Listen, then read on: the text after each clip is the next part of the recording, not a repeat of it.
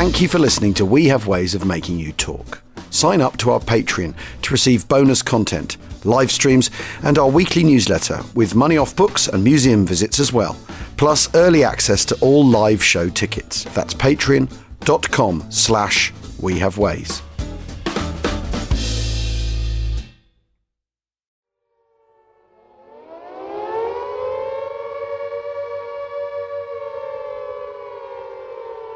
Attention, attention. Action this day. Welcome to We Have Ways of Making You Talk. Dunkirk week and a bit special. James Holland and I, of course, we're trying to take us through, without too much digression, though we failed miserably yesterday, the events of the most important week in modern history. Let's go modern history. But, yeah, I think that's fair enough. You know, good the modern stuff that... Let's be honest now, the modern stuff matters more, doesn't it? I mean, It's not like your brother scraping around in Thermopylae or somewhere. This is who it. Cares? This is who cares? Who cares? You know, bunch of bloody Spartans. This is much more important. But anyway, deal. so for me, Monday the 27th of May is the daddy of all days, because this is the closest, in my humble opinion, that Britain gets to losing the war. It's really fascinating. You know, so this is the day that King Leopold of the Belgians decides that he's going to sue for an armistice. So suddenly the Belgians are going to be out. Now the Belgians are holding the whole northwest flank of the northern bit of the pocket. So that's going to have to be filled overnight when the armistice comes into play early in the hours of the 28th. So that's got to be dealt with. Dunkirk is being absolutely hammered by bombers. All along, protecting this kind of sort of lozenge. It basically looks a bit like a kind of ice lolly on its side, like a Zoom ice lolly. That's what it looks like.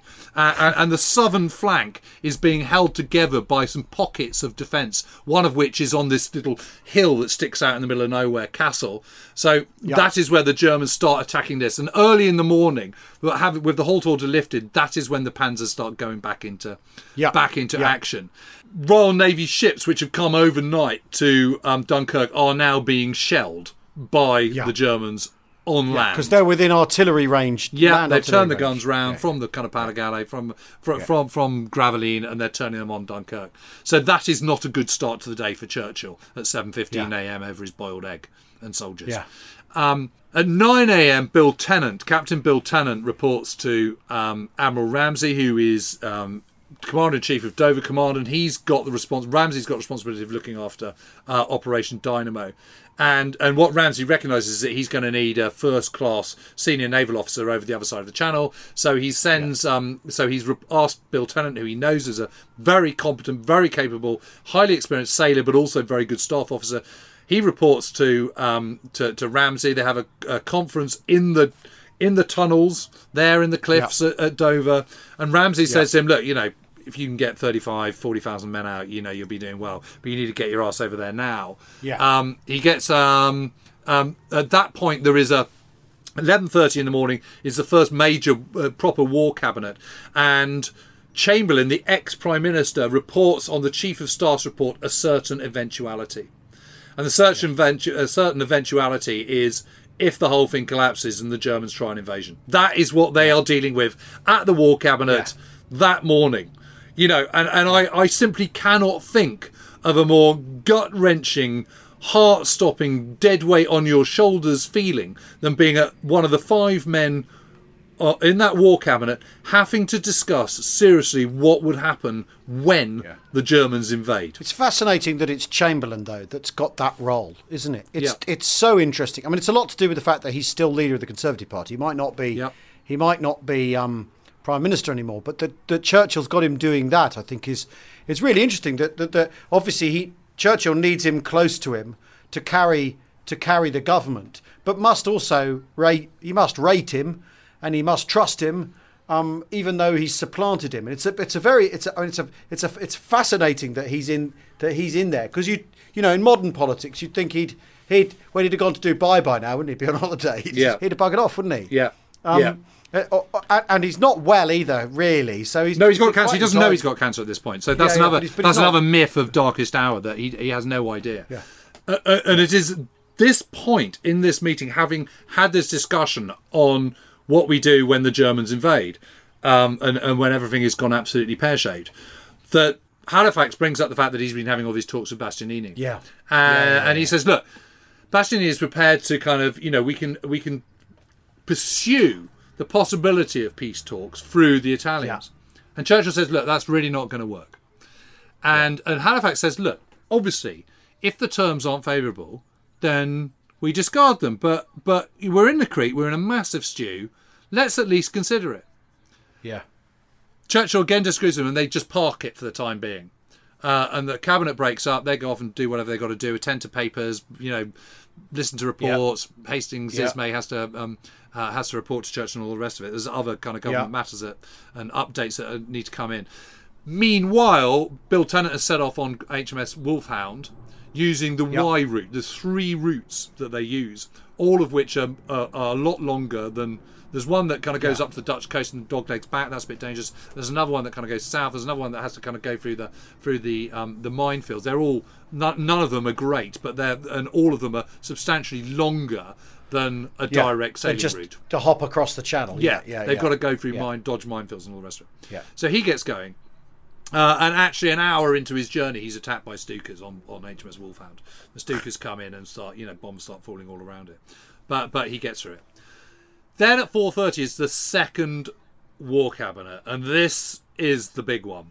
This is the moment where reports are coming in. None of it is good. None of it is good at all.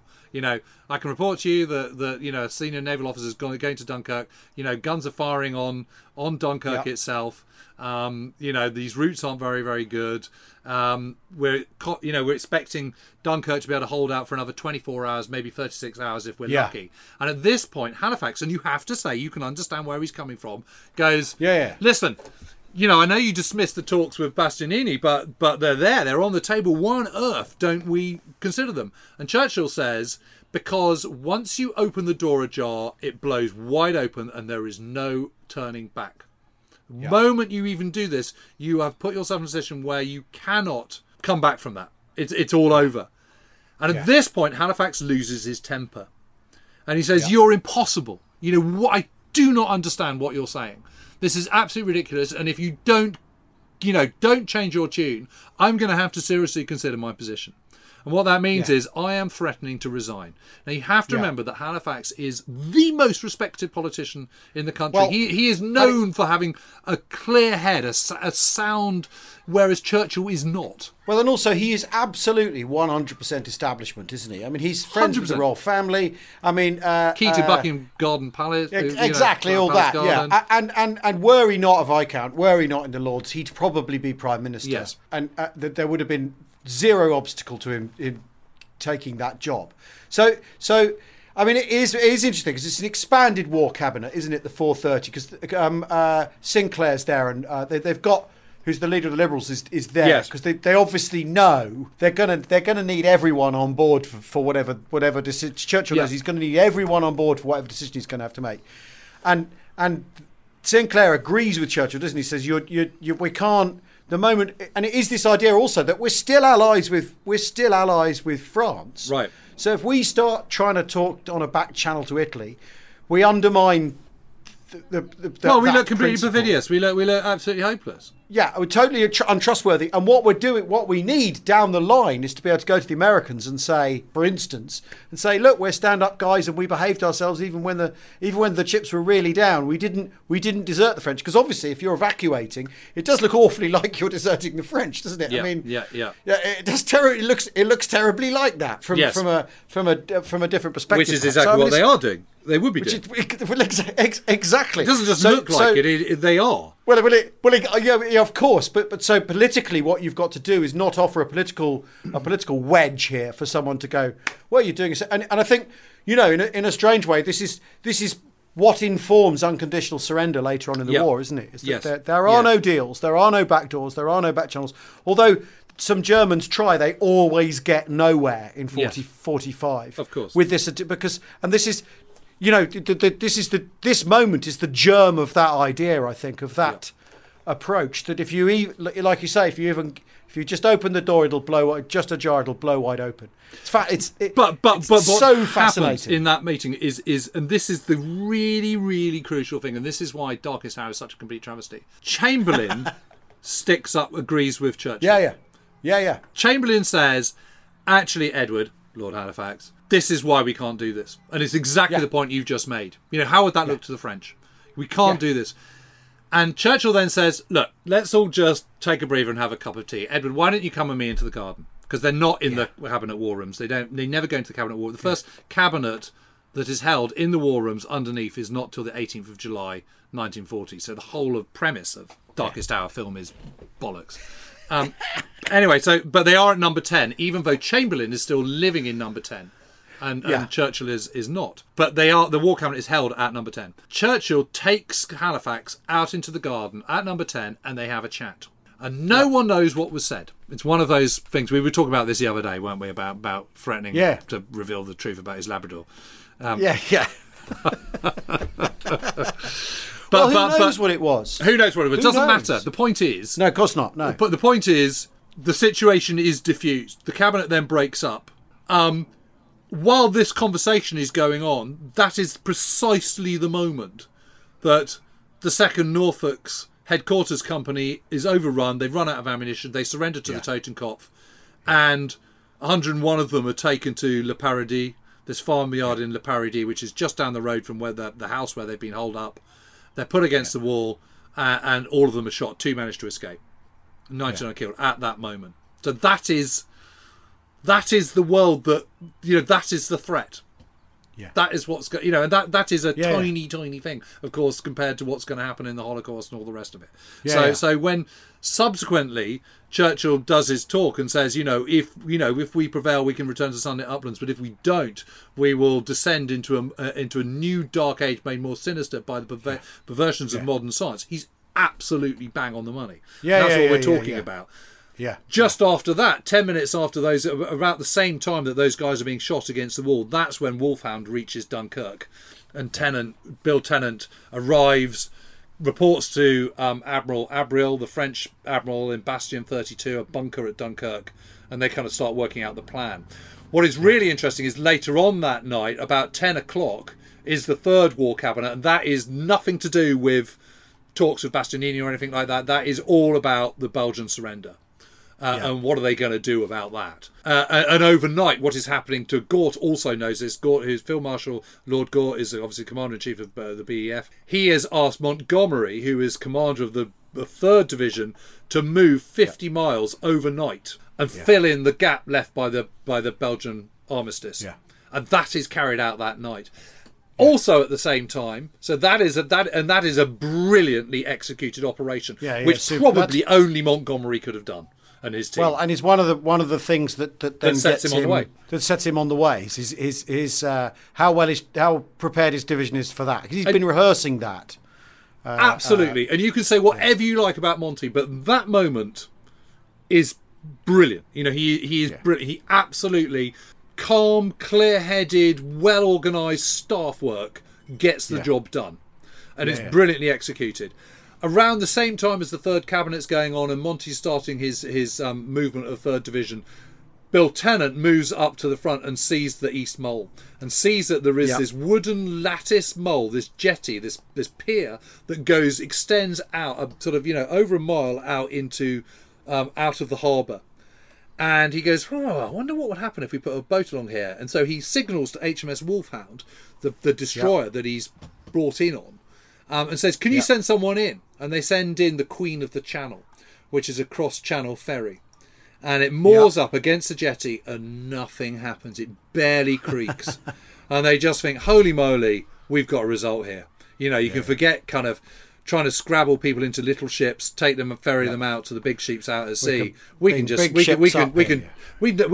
not just double back this, we can triple deck this and stack them up. And we can just funnel them straight on and straight off. And also at that cabinet meeting is Duff Cooper for the Ministry of Information, who is there to talk about. He's told about what's going on, and then he's told to think about what you're going to tell the public. That's because let's not forget, the day before you've had a day of prayer, everyone knows now that the BEF is needing to get out, and he's told to lower expectations. He's told, in fact, to not really let the public know what's going on until it's clear whether Dynamo is going to be a success or a failure, which I think is fascinating. Yeah. That we think of news management as a modern political manifestation, but right in the jaws of this, they're all over that. They're all over trying to keep that, keep control of that information and expectation. Because after all, as you said, this is rock bottom. This is the day that the war could have been lost. Yeah. Yeah, it's an amazing day. I really think it is. I just think, God, what would have happened if that afternoon, that 4:30 war cabinet meeting had gone a different way. It's just, and Churchill hadn't been able to persuade Halifax. Yeah. Then what? Yeah. Exactly. But anyway, so that's the end of the 27th of Monday, the 27th of May, 1940. And of course, key to the whole Operation Dynamo is the Royal Navy, which is why we've got Steve Prince back, head of the Naval Historical Branch, to give us a little bit of kind of background and perspective and kind of where we stand with the Royal Navy during that critical week. Brilliant.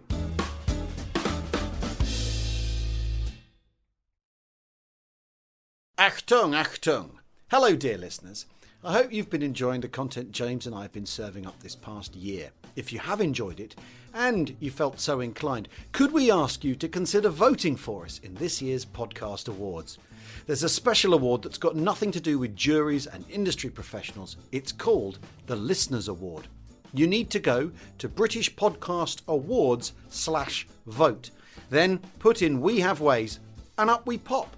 Prove you're not a robot. You know you can do it. And make sure to confirm your vote in the email they send to you. Many thanks from me and James and everyone at the We Have Ways team.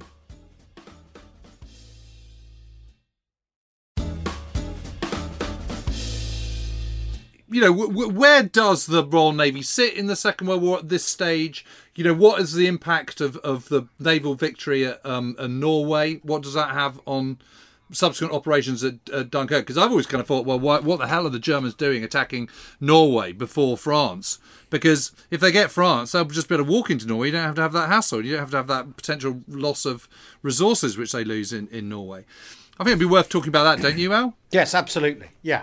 I mean, the thing is of all the three services, after all, the Navy in peacetime is the one that's most sort of globally involved in a way that the Army never can. The Army can't go round practice. It's not like the Cold War where there was an expectation of what would happen next and you were lined up to do it. The Army in the British Army in peacetime has got this is wearing so many hats as an imperial sort of. Not police force, not quite the right word, but as the Imperial Army presence, and also is trying to simultaneously forget all about the First World War because it was so ghastly, and also learn the lessons from it. And it's having a sort of wearing schizophrenic moment, to use the vernacular, in dealing with that. But the Navy is the thing that's kind of just carrying on being a global presence, doing its Royal Navy thing. And after all, you can practice sailing to a cape as quickly as possible in peacetime in a way that an army can't really actually gain experience of rapid deployment and stuff. Yeah, would you agree with that? So the Navy's sort of got the most. Its sinews are the closest to being ready for war of the three services, possibly. No, I think that's fair. So the Navy, particularly as you say, there's obviously the revulsion after the First World War. There's a certain amount of never again that develops into war. So the Navy, is the senior service, the imperial service, particularly with the economic shocks of the 1930s. Actually, the imperial economic ties become even more important. And the sort of the glue of the empire is the Royal Navy to tie it together. So there are all sorts of debates about how many cruisers the Royal Navy needs, and they're all based on, if you've got so many on the Australian station and so many in the Med, what does that add up to? There's a real kind of consensus about the Royal Navy. And so the Royal Navy does relatively well out of the limited amount of spending through the 20s and 30s. There's a view that the Navy is also the defence of the nation. So as we know, it's only in the spring of 1939 that we actually agree we're going to send a second BEF to France. So, as you say, there is no really agreed game plan for the army until very shortly before the war. So the Navy knows it's going to have to kind of hold the ring. And one of the things I think that's important for the Navy and the Air Force between the wars is there's a real political worry. Anything that gets you towards rearmament, fine, that may have to be accepted in the 30s, Japan, Italy, Germany. But every political party is either desperately worried about or utterly opposed to conscription and any shadow of conscription. And if you expand the army very much, you very soon get to that. Hence the attraction to some extent of the Air Force and the Navy. The other thing, I think, is the Navy, the big platforms that you need, the aircraft carriers and the battleships, there's a 4 or 5 year lead time on. So while you can extemporise a certain amount of an army really quite quickly, particularly if if you've got lots of infantry battalions, you can kind of take a cadre out of one and generate another infantry battalion in 6 or 9 months. You can't really do that with the major naval platforms. So I think for all those reasons, it sort of stands in its favour. And then the Navy in 39, its job really is secure the imperial and the trade routes. Because we know Britain's long-term advantage. Right? And blockade Germany, absolutely. So again, we're very conscious of the record of the First World War. And this takes us to the Norway debate. So Germany is equally conscious that while they have good Central European resources, they don't have much access to the world seas, either to get stuff for themselves or to seriously threaten our own trade and supply lines. So a lot of the attraction and the push from the German Navy says, if you could get Norway, that gives you a real sort of spout of access to the world seas. That means we could fundamentally change the scale of threat against Britain. We'll be able to wage a real maritime war against them. Because previously, we basically put a minefield across the channel, and in 1918, we were constructing, mainly the US Navy, a minefield across the North Sea.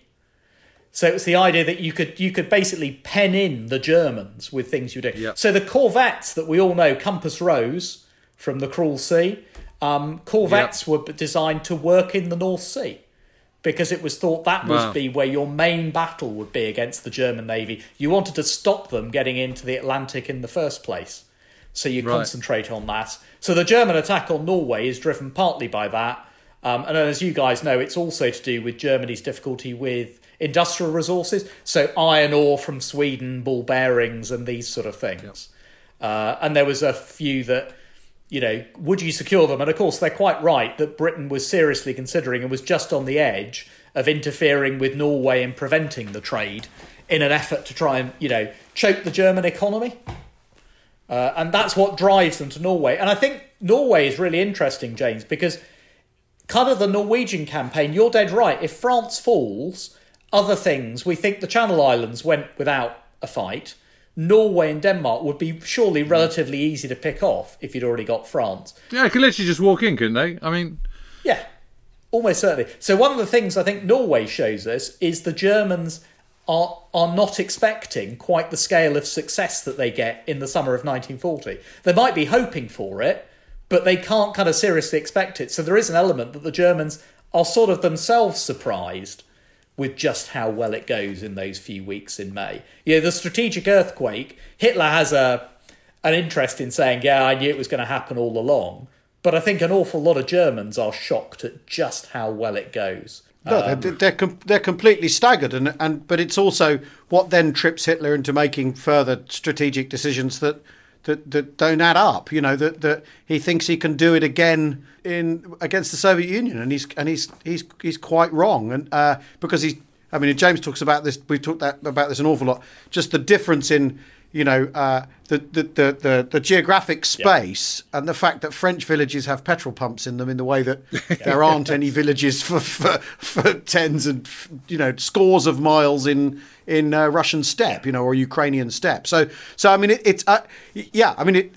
strategic. You're right. The earthquake cuts both ways, doesn't it? In fact, it surprises everyone. Yeah, it's quite amazing, and it gives Germany. It's ironic, it set the seeds for Germany's defeat because it gives Hitler on such a high, and he's, as far as he's concerned, effectively not finished the war in the West, but closed off any serious threat because he thinks even if Britain holds out, Britain will never be able to mount another invasion or an invasion back in.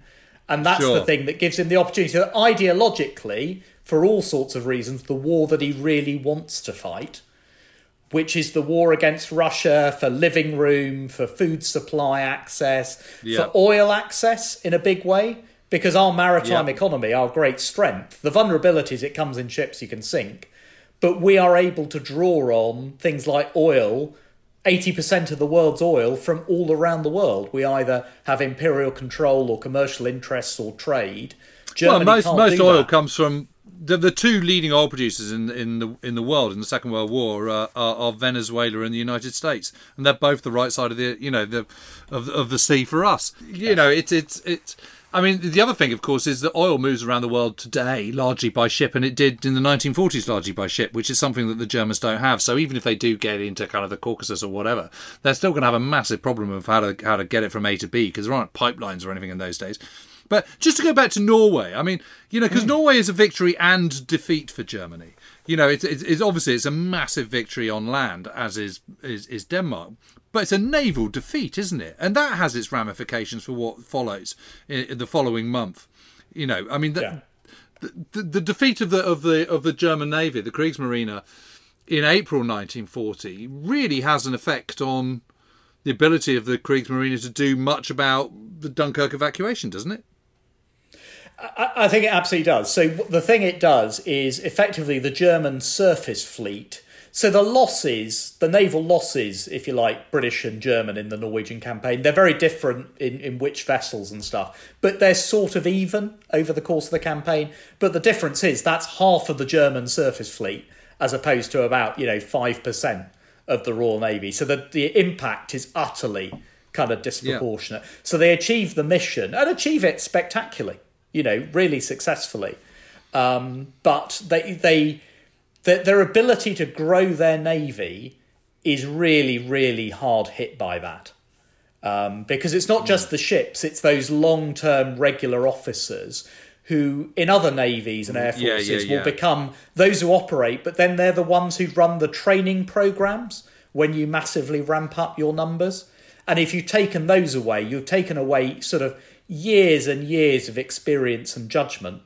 And so it becomes... In the long run, you see that there are issues increasingly with U-boat crews, with people transferred and with reserve officers.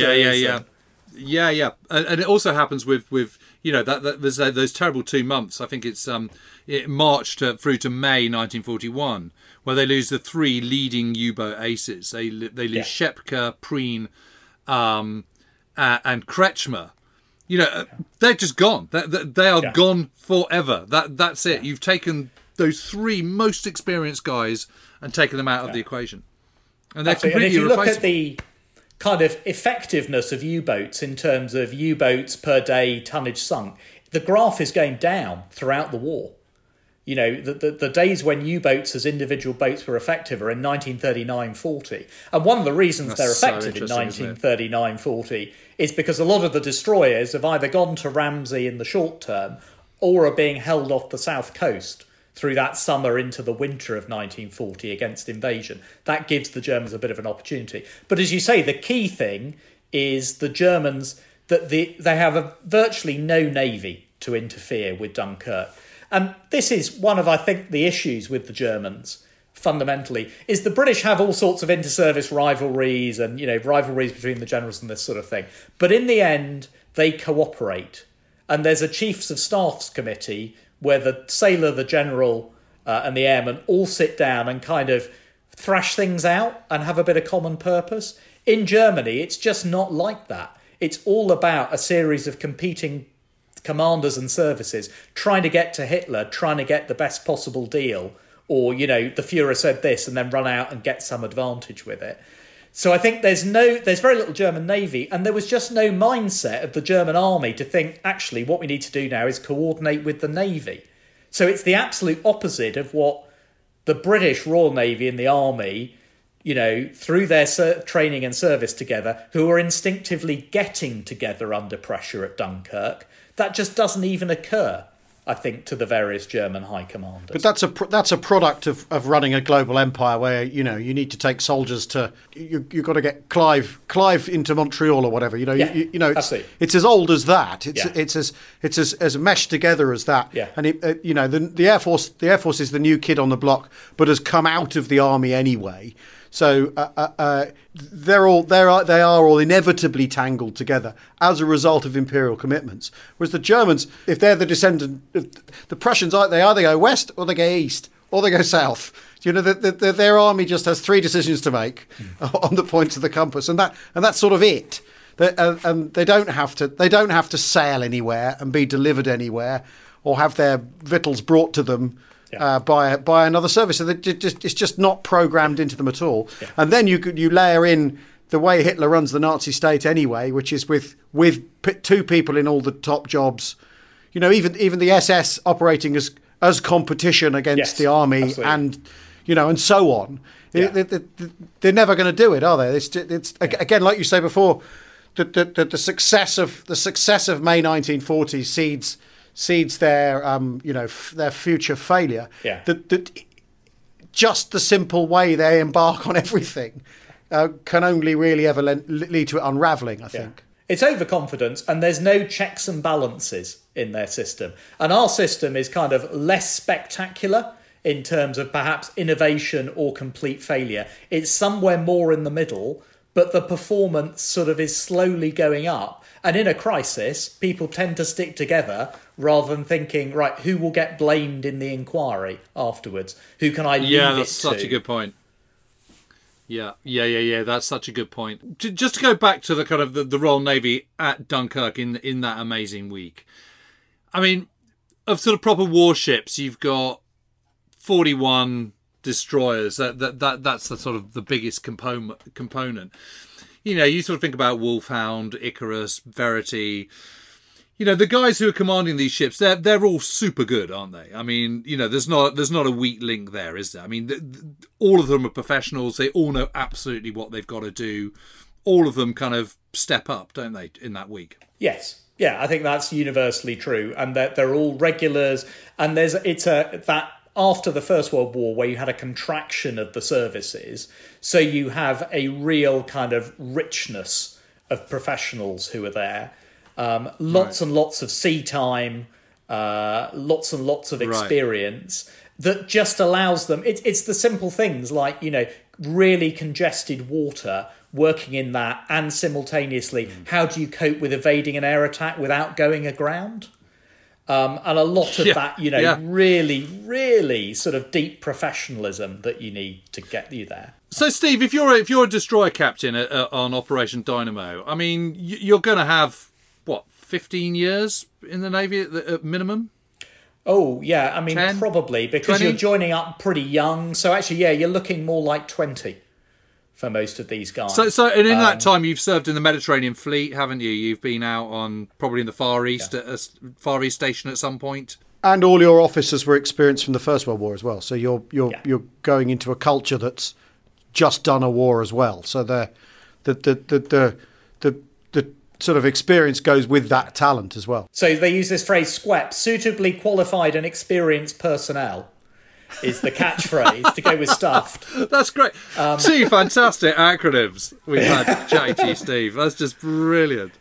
And the sort of the literal depth of the SQUEP in these people is phenomenal. And they'd been through, as you said, a very careful training programme. Most of the officers will have joined up at 14 at Dartmouth. So they've done sort of seamanship from being children. They've done time on cruisers, destroyers, battleships. Yeah. They'll have been rotated around the fleet. They'll have done their staff courses at Greenwich. So whereas I think the German armed forces have, probably the edge on the kind of innovation and expansion element, at that kind of tactical level, good at fighting, and all the things you've talked about, good at massing a kind of combined arms battle.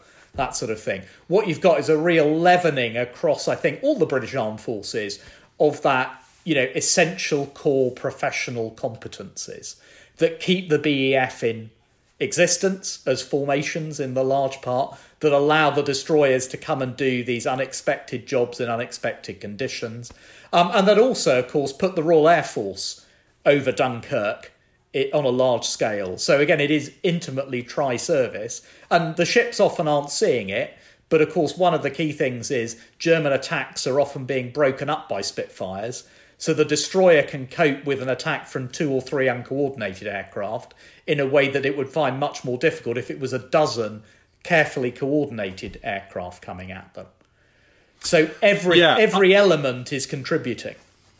I suppose but the point about the Navy is when we think of Britain at the start of the Second World War, we kind of think they're kind of not quite up to it.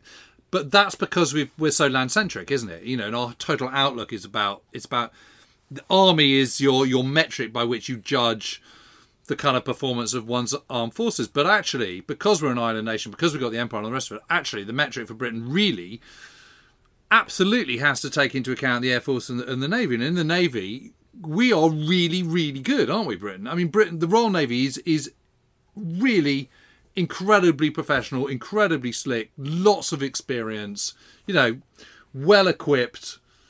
There's kind of not much to kind of sort of worry about on that front, is there? I mean, overall, absolutely. You know, we've got our blind spots like everybody else. So obviously, as you know, one of the things with, say, aircraft is we go into the war without as much defence or offence for aircraft for the Navy as you might want. But that's partly because even 3 or 4 years before the war, aircraft didn't have the performance. As you know, it's only this sort of rapid waterfall of where aircraft suddenly increased their performance as several different, you know, stress metal and engine technologies kind of all together. But again, the Royal Navy are operating the largest number of aircraft carriers of any Navy at the start of the war.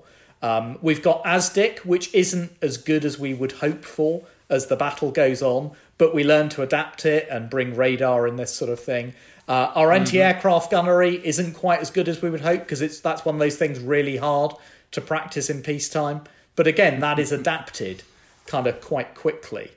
So I think overall, its performance and its ability to adapt is really kind of impressive. And to bring in large numbers of, you know, merchant navy or normal civilians in who are commanding ships, you know, 3 or 4 years after they've been normal civilians and achieving quite incredible results. Well, Steve, that's absolutely fantastic. What I always love about our conversation, Steve, is there's never a conversation I have with you about Second World War where I don't suddenly think, that's a perspective I've never thought of before. That's the great thing about Second World War as a topic. There's just endless stuff and interesting connections. Stuff and stuff. Yeah. Exactly as you like. Stuff and stuff. Brilliant.